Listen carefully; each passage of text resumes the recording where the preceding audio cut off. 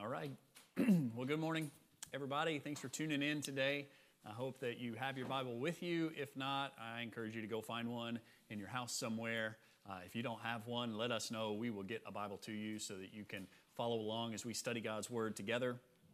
Last week, we started a new series of sermons on the life and ministry of the prophet Elisha.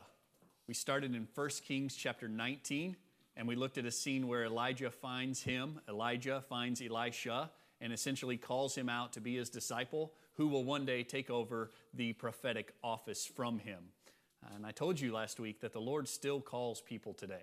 He still calls people like this today. First of all, He still calls people to Himself for salvation. And we want people to hear the voice of the Lord calling them out of the grave and into life. That is the most important call that God issues to people. And He also calls people into service to His kingdom, sometimes in unexpected ways. Sometimes it's counterintuitive. Sometimes it's subtle, the way He calls people into service to Him. Sometimes He calls them not into a lead role in service, but into a second chair role of service. But the Lord is calling people. In fact, we've talked about this kind of quite a bit around here recently, that we want to see the Lord calling people out to serve Him in new and interesting ways. And we said that no matter what He's calling you to, whether He's calling you to salvation or to service in His kingdom, the only proper response is to follow Him. I told you pointedly last week that you are not better off where you are if the Lord is calling you somewhere else. The world may try to convince you that you are better off here with all the comforts that America provides. But if the Lord is calling you somewhere else, you are not better off here. You are better off where He would have you to be. And we talked about families that we have sent out from here, that the Lord has called out and sent out, the O's and the T's and the Thompsons and the Drones and other folks who are scattered all over the place. And I get excited when we talk about those kind of things because I wonder who's next. I wonder who's the next family that the Lord is going to raise up. Who's the next individual? Who's the next retired person that the Lord is going to raise up and send out to do incredible things on the edges out there in the darkness? Well, this week, we're going to see the spectacular end of Elijah's ministry, and we're going to see the spectacular beginning of Elisha's ministry. So it's 2 Kings chapter 2 is where you need to turn today. 2 Kings chapter 2. I preached this same text way back when we were looking at the life and ministry of Elijah, and much of the application that I'll make today will be the same as I made that day. I'll give you bonus points if you can remember what those points of application were. Much of it will be the same, but it was super interesting to take a look at this text again with my eyes fixed on Elisha rather than Elijah. Last time we looked at 2 Kings chapter 2, we were really focused in on what was happening with Elijah, but here today we want to look at it and see what is happening with Elisha. And there's a lot of ground for us to cover today, and there is a lot for us to see. So we're going to study today 2 Kings chapter 2, verses 1 through 15. God's word says this: "And it came about when the Lord was about to take up Elijah by a whirlwind to heaven, that Elijah went with Elisha from Gilgal. Elijah said to Elisha, 'Stay here, please, for the Lord has sent me as far as Bethel.' But Elisha said, 'As the Lord lives, and as you yourself live, I will not leave you.' So they went down to Bethel. Then the sons of the prophets who were at Bethel came out to Elisha and said to him, 'Do you know that the Lord will take away your master from over you today?' And he said, 'Yes, I know. Be still.' Elijah said to him, 'Elisha, please stay here, for the Lord has sent me to Jericho.' But he said, 'As the Lord lives, and as you yourself live, I will not leave you.' So they came to Jericho. The sons of the prophets who were at Jericho approached Elisha and said to him, 'Do you know that the Lord will take away your master from over you today?' And he said, 'Yes, I know. Be still.' Then Elijah said to him, 'Please stay here, for the Lord has sent me to the Jordan.' And he said, 'As the Lord lives, and as you yourself live, I will not leave you.' So the two of them went on. Now 50 of the sons of the prophets went and stood opposite them at a distance, while the two of them stood by the Jordan. Elijah took his mantle and folded it together and struck the waters, and they were divided here and there, so that the two of them crossed over on dry ground. When they had crossed over, Elijah said to Elisha, 'Ask what I shall do for you before I am taken from you.' And Elisha said, 'Please let a double portion of your spirit be upon me.' He said, 'You have asked a hard thing. Nevertheless, if you see me when I am taken from you, it shall be so for you. But if not, it shall not be so.' Verse 11 says, As they were going along and talking, behold, there appeared a chariot of fire and horses of fire, which separated the two of them. And Elijah went up by a whirlwind to heaven. Elisha saw it and cried out, my father, the chariots of Israel and its horsemen. And he saw Elijah no more. Then he took hold of his own clothes and tore them into two pieces. He also took up the mantle of Elijah that fell from him and returned and stood by the bank of the Jordan. He took the mantle of Elijah that fell from him and struck the waters and said, where is the Lord, the God of Elijah? And when he had also struck the waters, they were divided here and there, and Elisha crossed over. Now when the sons of the prophets who were at Jericho opposite him saw him, they said, the spirit of Elijah rests on Elisha. And they came to meet him and bowed themselves to the ground before him. Let's pray together. Father in heaven, we ask that you would teach us today what it means to be a disciple of the Lord Jesus Christ. We pray that you would give us a single-minded dedication to follow Jesus, to take up our cross and follow him, to live as he lived, and to be lights in the dark world. We pray that our eyes would be so fixed on Jesus that the things of this world that used to entice us and draw us away would grow dim and even disgusting to us. We pray that you would also help us to lead others to follow Jesus. All that we would be saying as the Apostle Paul did, follow me as I follow Christ. Father, we ask that you would help us hand off the baton well, knowing that our time here on this earth is short, but your kingdom is forever. Guard us from selfishness and give us hearts for the next generation of disciples and leaders, both here in our local church and around the world in your global church. We pray these things in Jesus' name. Amen. Amen. So a lot of ground to cover and a whole lot to see. Look at verse 1. It says, it came about when the Lord was about to take up Elijah by a whirlwind to heaven that Elijah went with Elisha from Gilgal. The first thing I want you to notice here is that the exit of Elijah is front-loaded in this story. It's not as if his departure is a surprise really to anyone in the text today. It seems like everyone knows it's coming. As you read the text, Elijah knows it's coming. Elisha seems to know it's coming. These sons of the prophets seem to know it's coming. So we're not in this narrative building some kind of suspense or some kind of surprise, but what we are building is a sense of anticipation. So think of this kind of like Christmas. Christmas doesn't surprise anyone. We all know it's coming, but yet in the days as it approaches, our sense of anticipation is building. And that's what's happening in this text as we move toward this moment when Elijah is taken up. Like everybody knows something's about to happen. We just don't know exactly when or exactly how. Notice also the language that's used in verse 1. He is going to be taken up to heaven by a whirlwind. This is not the normal language for someone's death. In fact, Cooper Thompson helped me see that it's not even the normal language of the whirlwind as it appears in the Old Testament. Usually, the one who is the object of the whirlwind is not being celebrated, but is rather being condemned.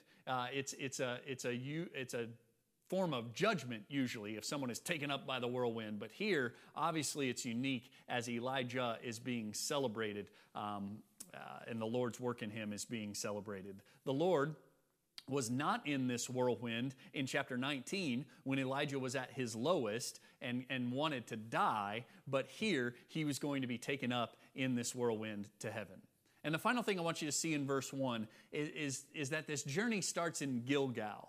And if you were going to plot all of these places on a map, one of the things you would notice is that they're going to travel not a huge distance, but they're certainly not moving in a straight line.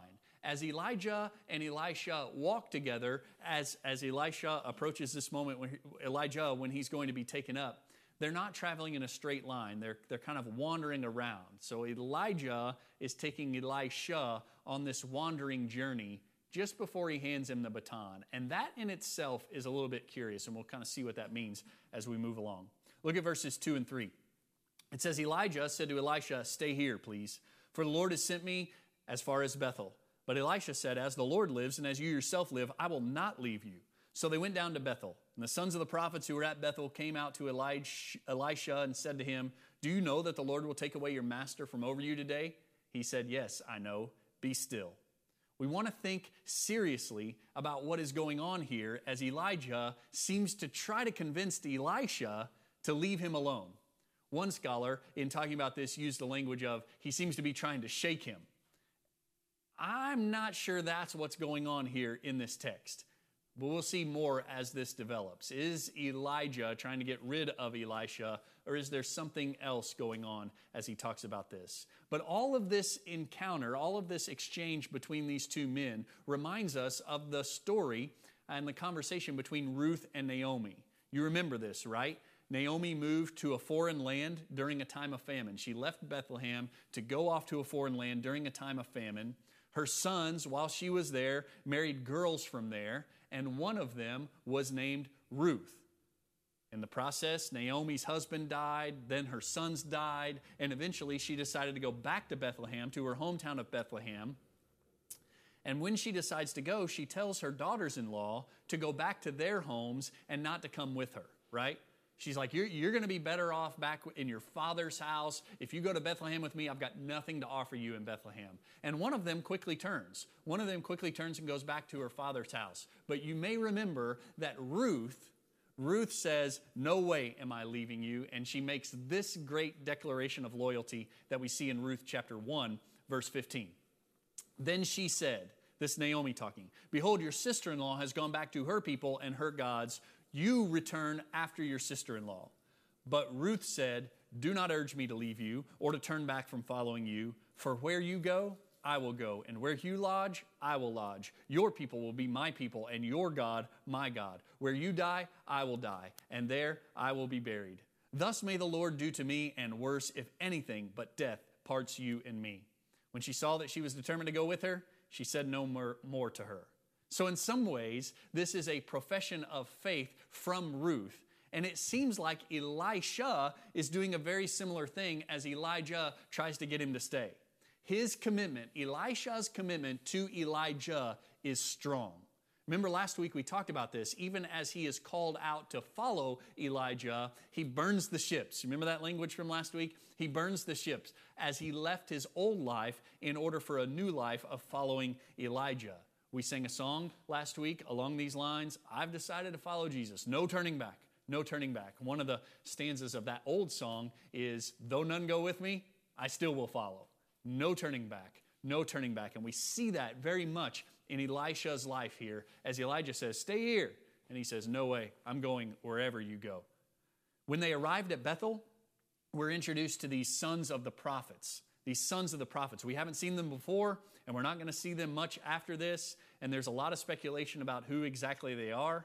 It's most likely that these are faithful men in various cities who know the words of the prophets, who believe them, and help them spread the word. They may even be disciples of the prophets in some way. Maybe even specifically, these guys are disciples of Elijah, who is kind of the chief of the prophets at this point.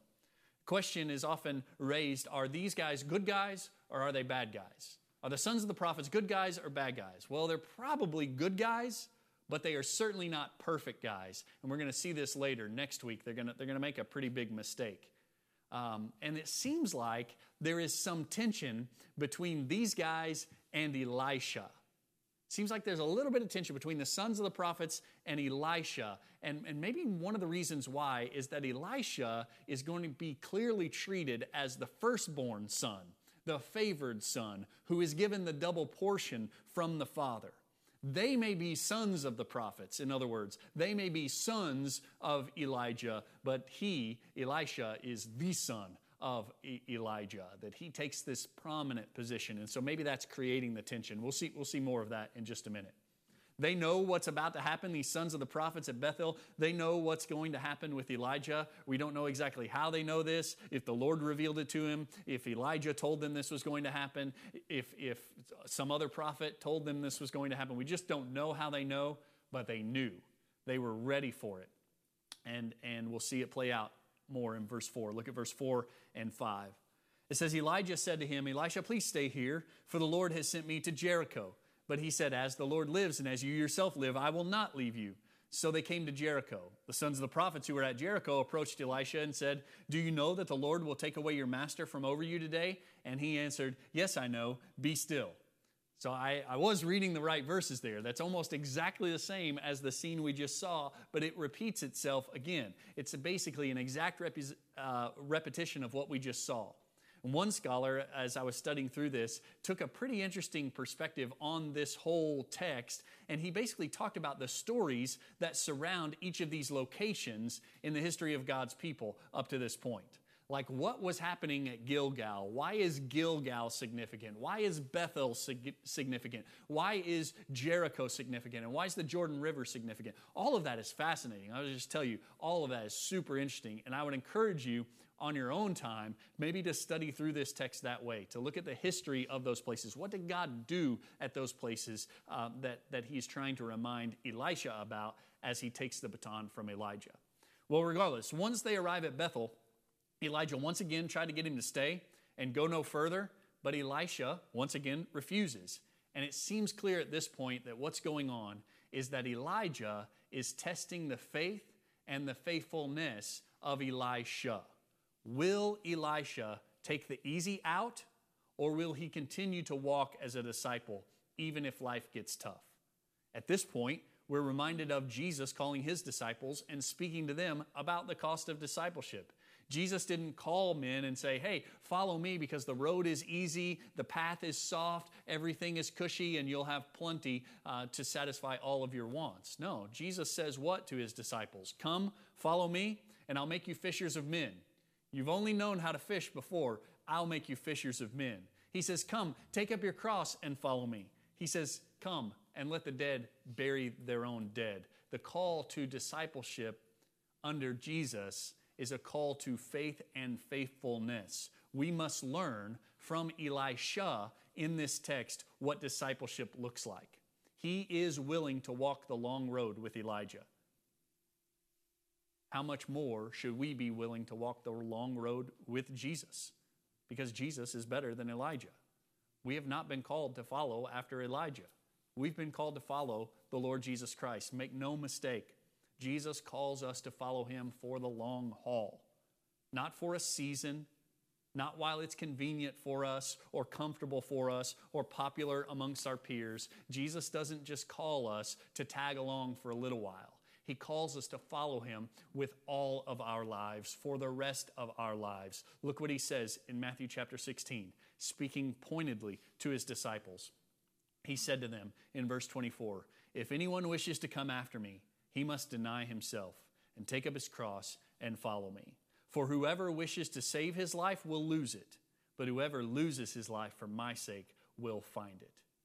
We can learn a thing or two from Elisha and his discipleship under Elijah, what it looks like for us to be followers of the Lord Jesus Christ. Look at verse 6. It says, Elijah said to him, please stay here, for the Lord has sent me to the Jordan. And he said, as the Lord lives and as you yourself live, I will not leave you. So the two of them went on. This is more of the same, but it's leading to a conclusion now. At Jericho, Elijah asked him to stay, but then he travels on to the Jordan River, and that's where it gets interesting. Look at verse 7. Now 50 of the sons of the prophets went and stood opposite them at a distance, while the two of them stood by the Jordan. Elijah took his mantle, that cloak, and folded it together and struck the waters, and they were divided here and there, so that the two of them crossed over on dry ground. I noticed as I was studying this week that the old King James Version says they were divided hither and thither. Hither and thither. I told you when we looked at Elijah's life that it was interesting to compare and contrast the ministry of Elijah with the ministry of Moses in the Old Testament. There's a lot of parallels going on here between the ministry of Elijah and the ministry of Moses in the Old Testament. And this scene at the Jordan reminds us of Moses at the Red Sea. Reminds us of Moses at the Red Sea. Elijah, he was a man like us. He was a man with a nature like ours, the scriptures tell us clearly. But he was also a man of power. God's power was on display throughout his life. It's important to note at this point in the text that this miracle of dividing the Jordan River and crossing over was witnessed by 50 of the sons of the prophets. They saw what happened here as Elijah parted the water and he and Elisha went across. And that sets the stage for something that's going to come later in the story. The fact that these 50 guys saw this happen sets the stage for what is to come. Look at verse 9. Verse 9 and 10. It says, when they had crossed over, Elijah said to Elisha, ask what I shall do before I am taken from you. And Elisha said, please, let a double portion of your spirit be upon me. And he said, you've asked a hard thing. Nevertheless, if you see me when I am taken from you, it shall be so for you. But if not, it shall not be so.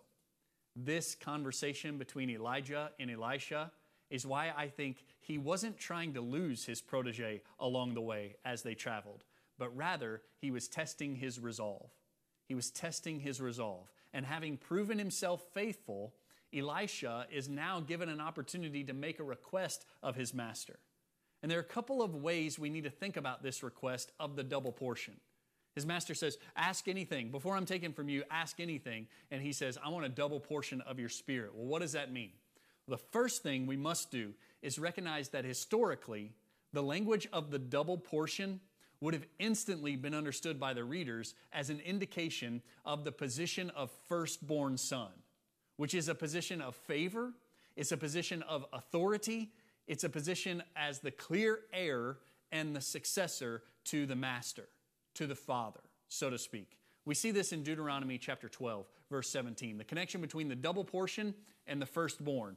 Deuteronomy chapter 21, verse 17 says, but he shall acknowledge the firstborn, the son of the unloved, there's a little bit of context there, by giving him a double portion of all that he has. For he is the beginning of his strength. To him belongs the right of the firstborn.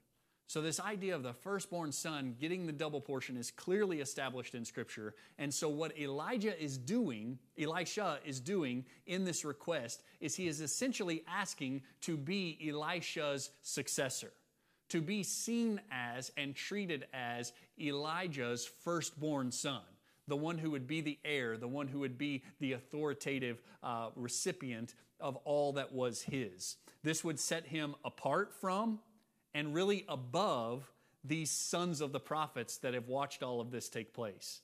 These other guys who are sons of the prophets, Elisha would then be over them in authority over them.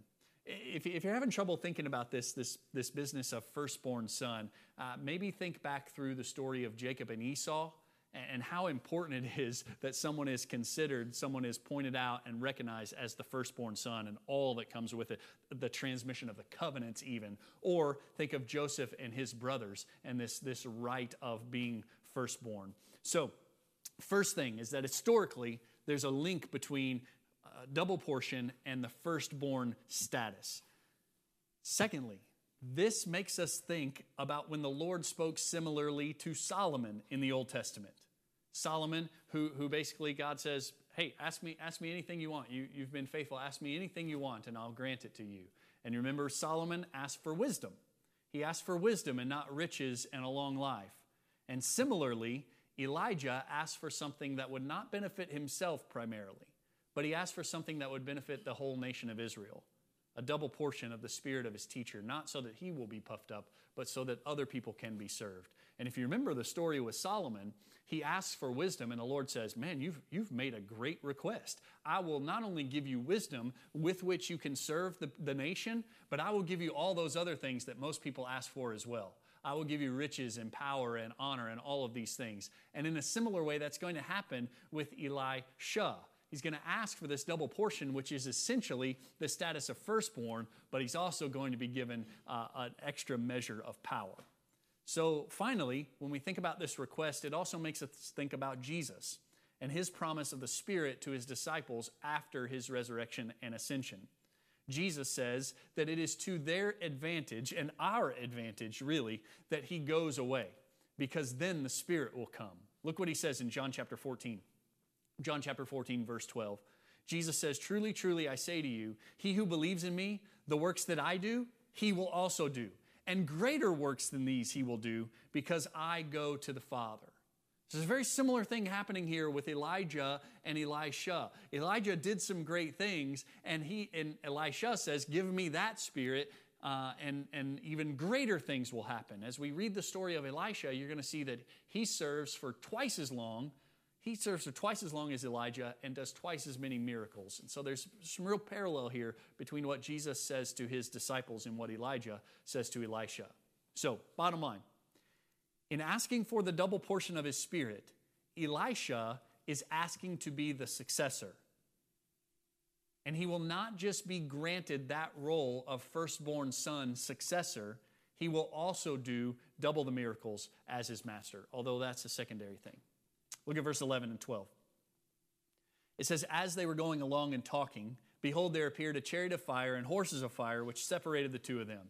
And Elijah went up by a whirlwind to heaven. Elisha saw it and cried out, my father, the chariots of Israel and his horsemen. And he saw Elijah no more. Then he took hold of his own clothes and tore them in two pieces. I want you to just put a little pin in that, my father, the chariots of Israel and its horsemen. That's going to come up again at the death of Elisha. And we'll talk more about what that phrase means there than we will here. Notice it says that as they were going along and talking, this happened. They were going along and talking. These two men were going along and talking, and that is huge. This is the context of discipleship. This is the main lesson I want you to see between the relationship between Elijah and Elisha is what discipleship looks like. It's the key really to our application today. They walked together and they talked together. They walked together and they talked together, and that's what discipleship looks like. But then the text tells us how he left the earth. What a way to go, right? This faithful servant of the Lord on his darkest day asked the Lord to kill him. He was down and depressed and discouraged and asked the Lord to kill him. And this faithful servant of the Lord never died. The Lord never honored that request of Elijah. He never experienced death. He was simply translated to heaven without tasting it. What a spectacular scene, right? War vehicles, chariots made up of fire, pulled by horses made of fire, and he is taken up into a whirlwind. Notice, though, Elisha's response. He tears his clothes. On the one hand, this is an obvious symbol of grief, an obvious display of his grief over the loss of his master, of his friend, of his mentor. There is grief on the one hand, and on the other hand, it's also a pointer of the transition that has taken place in his life. He's tearing his old clothes in two because the old life that he had been a part of was over, and he's entering into a new phase of life. Even as he sees his teacher taken up to heaven in such a glorious way, it causes him sorrow. 1 Thessalonians chapter 4 tells us that we do not grieve like the rest of the world that has no hope. We grieve. Christians grieve. When we lose someone we love, we grieve. It is right. It is good that we would grieve our loss, but we do it with hope. And that's part of what Elisha is doing here. As Elijah is taken away, he grieves, but he does it with hope. Look at verse 13. It says, he also took up the mantle of Elijah that fell from him and returned by the bank of the Jordan. He took the mantle of Elijah that fell from him and struck the waters and said, where is the Lord, the God of Elijah? And when he had also struck the waters, they were divided hither and thither, and Elisha crossed over. This is cool, right? And the way Elisha does this puts all of the emphasis on the Lord. When he strikes the water, it's not, check out what I have done. It's not, look at how awesome this mantle is. It is, where is the Lord, the God of Elijah? It is the Lord's power that is on display as these waters part. Remember the request that Elisha had made. He asked for a double portion of Elijah's spirit, and he got it. He got it. It's already at work in him. He has taken the baton, and he is going to continue the work of his mentor. That's what discipleship looks like. They walk together, they talk together, and at some point, Elijah passed the baton to Elisha, and he took it and started to run. He's going to take the baton and continue on the work of Elijah. He will work for twice as long as Elijah and perform about twice as many miracles as his teacher, and it all starts right here. Now remember, I told you about the parallels between Moses and Elijah. Well, Elijah is like Moses crossing on dry ground, and Elisha is like Joshua taking up the baton and also crossing on dry land. Moses hands the baton to Joshua, just like Elijah hands the baton to Elisha. And what I want to pose to you is, to whom are you handing the baton? Like, who's coming after you to continue on the ministry that you are doing? Look at verse 15. It says, "Now the sons of the prophets who were at Jericho opposite him saw him.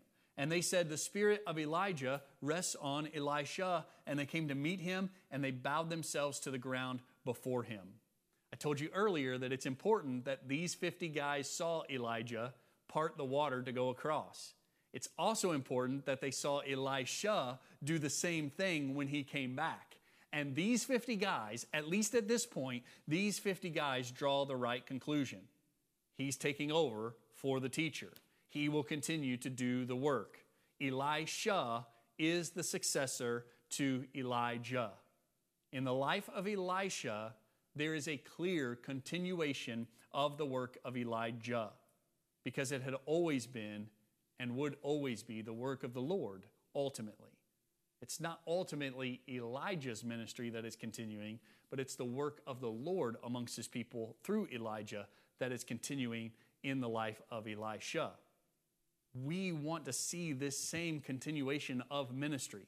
We want to be passing the baton on to the next generation, because God is going to continue his work. He is going to continue working amongst us in our community and around the world. And we want to be glad to be a part of that work, and we want to be glad to see that work continue on after we are gone. So when we zoom out of this text a little bit, we see that there are two kinds of lessons to draw out of this. One is a lesson in typology, and the other is a lesson in discipleship. We'll spend most of our time in application on the lessons in discipleship, but I want you to see a little bit of a lesson of typology here. And by that I mean that Elijah is very much a type of Christ in the Old Testament. He's a shadow of the Lord Jesus Christ in the Old Testament, and Elisha is a type of the disciples of Christ in the Old Testament. He's a shadow of us ultimately in the Old Testament.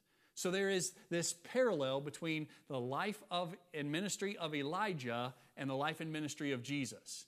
And then as Elijah hands the baton off to Elisha, there's a parallel between the way Jesus hands off the baton, so to speak, to his disciples to continue the work that he was doing, to continue to do the Lord's work on the earth in his name. Does that make sense a little bit? So there's some typology here. That's what theologians call it. Scripture calls it shadowing, foreshadowing of what is to come. We see a lot of it in the life and ministry of Elijah and Elisha. But the big lessons for us to take away from this are in discipleship. Elijah and Elisha had an interesting and exemplary relationship.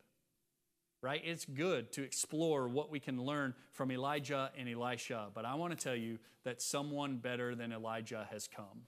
And we are called not to be disciples of a man. We are called to be disciples of the Lord Jesus Christ.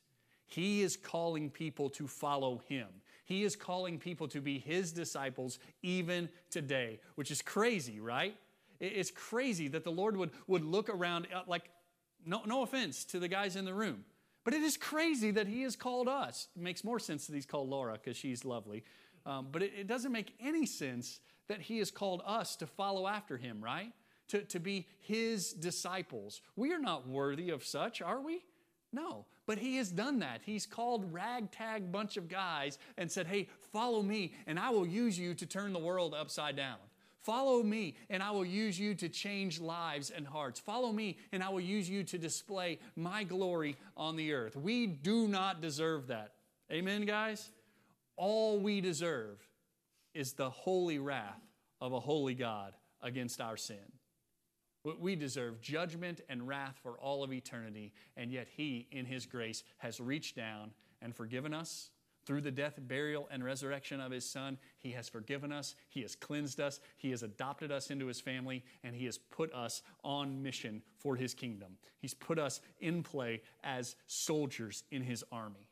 This is incredible, that we have been called not to be disciples of a man. We have been called to be disciples of the Lord Jesus Christ. Maybe he's calling you today. Maybe today is the day you're sitting at your tax collector booth, you're adding up your columns, you're out there fishing, you're doing what you do, you're farming, you're coal mining, you're teaching, you're nursing, you're doing whatever you do, and the Lord Jesus is walking by today and he's saying, you, follow me. I'm telling you, follow him. Follow him. There is nothing better. You're not better off where you are than following Jesus. Follow him. He will give you life and hope, and he will use you for the sake of his glory on the earth. So these guys, Elijah and Elisha, there's a lot for us to learn, but we want to be disciples of the Lord Jesus Christ. And as we are disciples of the Lord Jesus Christ, we want to be a disciple like Elisha was. We want to be a disciple of Jesus like Elisha was a disciple of Elijah. We want to heed the calling to come and follow Jesus. We want to drop it and go. We want to go not just when it's easy, but go forever with everything we've got after the Lord Jesus. We want to be like Elisha, faithfully learning, faithfully following, and faithfully serving the Lord Jesus Christ. It's part of what it looks like to be a disciple of Jesus. Faithfully learning, which requires effort, right? We've got to study to learn.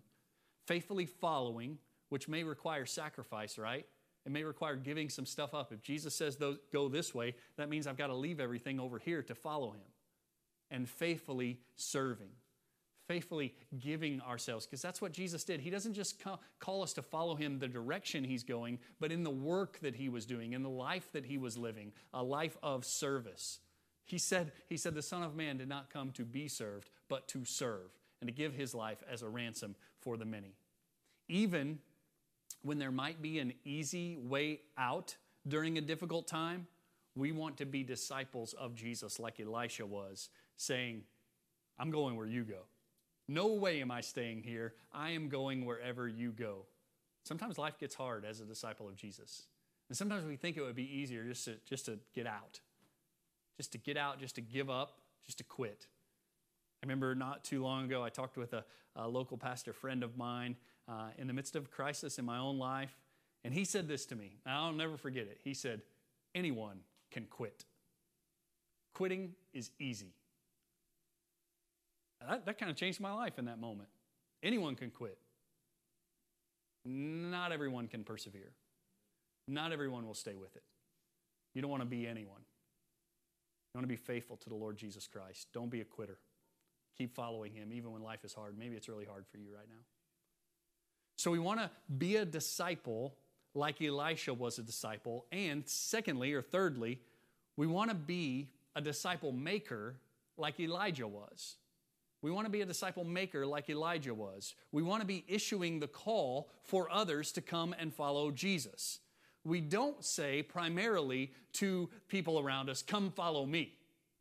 Like, I want to be really careful with that. I want to be really careful that I am not creating disciples of Chris, that we are not creating disciples of Joe or disciples of Dylan or disciple of anyone else. We want to be creating, we want to be facilitating disciples of the Lord Jesus Christ. So we want to take our cue from the Apostle Paul, who says, come follow me as I follow Christ. Like, we never want to leave out that last part. Come follow me as I follow the Lord Jesus Christ. And to be a disciple maker means to be faithfully teaching, faithfully leading, and faithfully equipping those who would follow Jesus as we follow Jesus. We want to faithfully teach them. Elijah evidently taught Elisha a thing or two about the prophetic ministry, to the point that he was ready and willing to say, I'll go wherever you go, and I want a double portion of what you've got. Secondly, we've got to faithfully lead. We've got to be willing to say, come follow me as I follow Jesus. And that is heavy. That is a heavy thing, a humbling thing, right? To be out front in leadership in the church, saying to people, come follow me as I follow Jesus. We want to walk carefully then, and we want to be faithfully equipping. This is what we want to do. And this is maybe the main emphasis of all of this today, is that part of what it looks like to be a disciple maker is to be equipping people so that you can hand the baton off to them so that they can run. It's one of the things I'm super excited about right now in this season at First Baptist is these 3 young guys who are going to serve as ministry apprentices here at the church. To be able to equip them, even if it's just for a short season, as younger men, so that they'll be ready to serve as the days come. We won't be here forever, right? We want to be ready to hand off the baton to the next generation. And not only ready to hand the baton off, but glad to do it. Like, glad to do it. I want to be that guy. I want to be that old guy in particular who is not begrudging the youngster who's coming behind me, but is glad to say, oh man, take this and you run like crazy. You run like crazy because you can run faster than I ever did. I want to be equipping guys to be ready for that. So we want to be disciples of Jesus like Elisha was a disciple of Elijah. And we want to be disciple makers like Elijah was, teaching people, leading people, equipping people to follow well after the Lord Jesus Christ. And if that's what we want to do, it has to happen as we walk together and talk together as believers. Like, this kind of stuff cannot happen if we're always apart. If we're always apart from one another, it will not happen in isolation. And that's a hard lesson to teach right now. That's a hard lesson to teach right now because in many ways we are isolated. But man, in 1,000 other ways, we are not. We are not completely removed from one another. We have access to each other. We can see each other's faces. I mean, think about just how this is happening today. You can see my face on your computer screen. You can hear my voice over your radio. We have means, even though we're not face to face with each other, to still be connected with one another. We don't have to be isolated. We can maintain our connection with one another even through the coronavirus. This kind of walk together, talk together, disciples and disciple makers will not happen in isolation, and it will not happen without intentionality. It will not happen unless we pursue it. Like hear me, if you want to see the next generation raised up, if you want to be handing the baton to the next generation so that they can run well, you've got to do that. You've got to pursue that. That's not going to happen as you just sit back and do nothing. We want to be teaching and leading and guiding. So my question for you as we wrap all of this up is, who is your Elijah? Who is the guy out ahead of you, teaching you, showing you, equipping you? And like, you know how the baton exchange goes in a race, right? It's not as if the guy who was running just completely stops and the guy behind him crashes into him. No, they almost run alongside each other for a little while as they hand the baton off. My question is, who's that guy out in front of you a little bit who you've been following after, who now has his hand back and is ready to pass the baton to you? Who's been teaching you the way?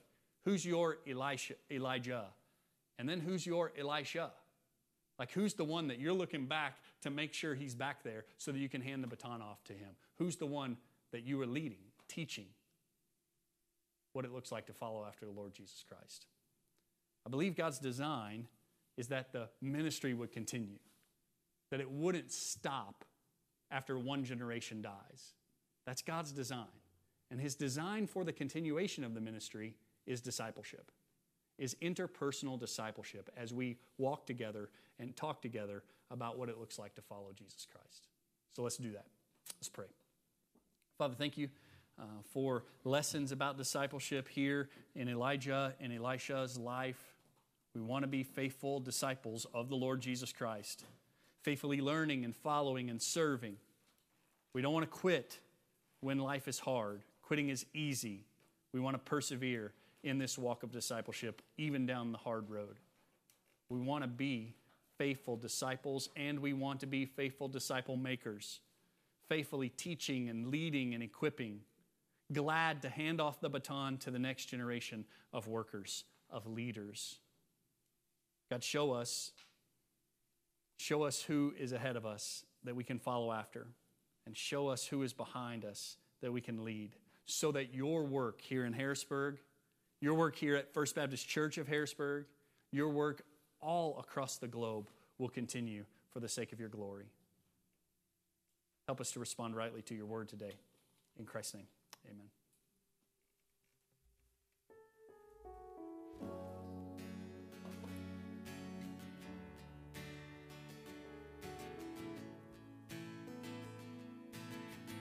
Stand and sing. Christ is my reward and all of my devotion. Now there's nothing in this world that could ever satisfy. Through every trial, my soul will sing, no turning back. I've been set free. Christ is enough for me. Christ is enough for me. Everything I need is in you. Everything I need. Christ, my all in all, the joy of my salvation. And this hope will never fail. Heaven is my home. Through every storm, my soul will sing, Jesus is here. To God be the glory. Christ is enough for me. Christ is enough for me. Everything I need is in you. Everything I need.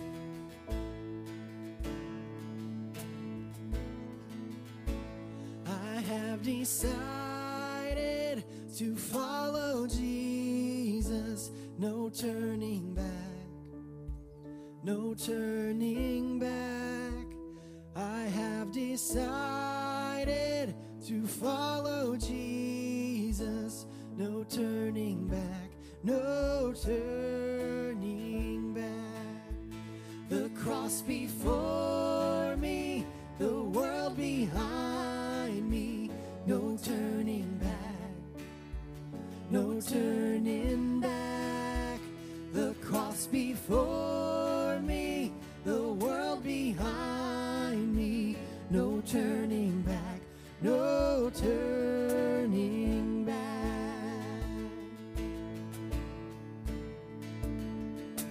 Christ is enough for me. Christ is enough for me. Everything I need is in you. Everything I need. I have decided to follow Jesus. No turning back, no turning back. I have decided to follow Jesus. No turning back, no turning back. The cross before me, the world behind me. No turning back, no turning back. The cross before me, the world behind me. No turning back, no turning back, no turning back, no turning back.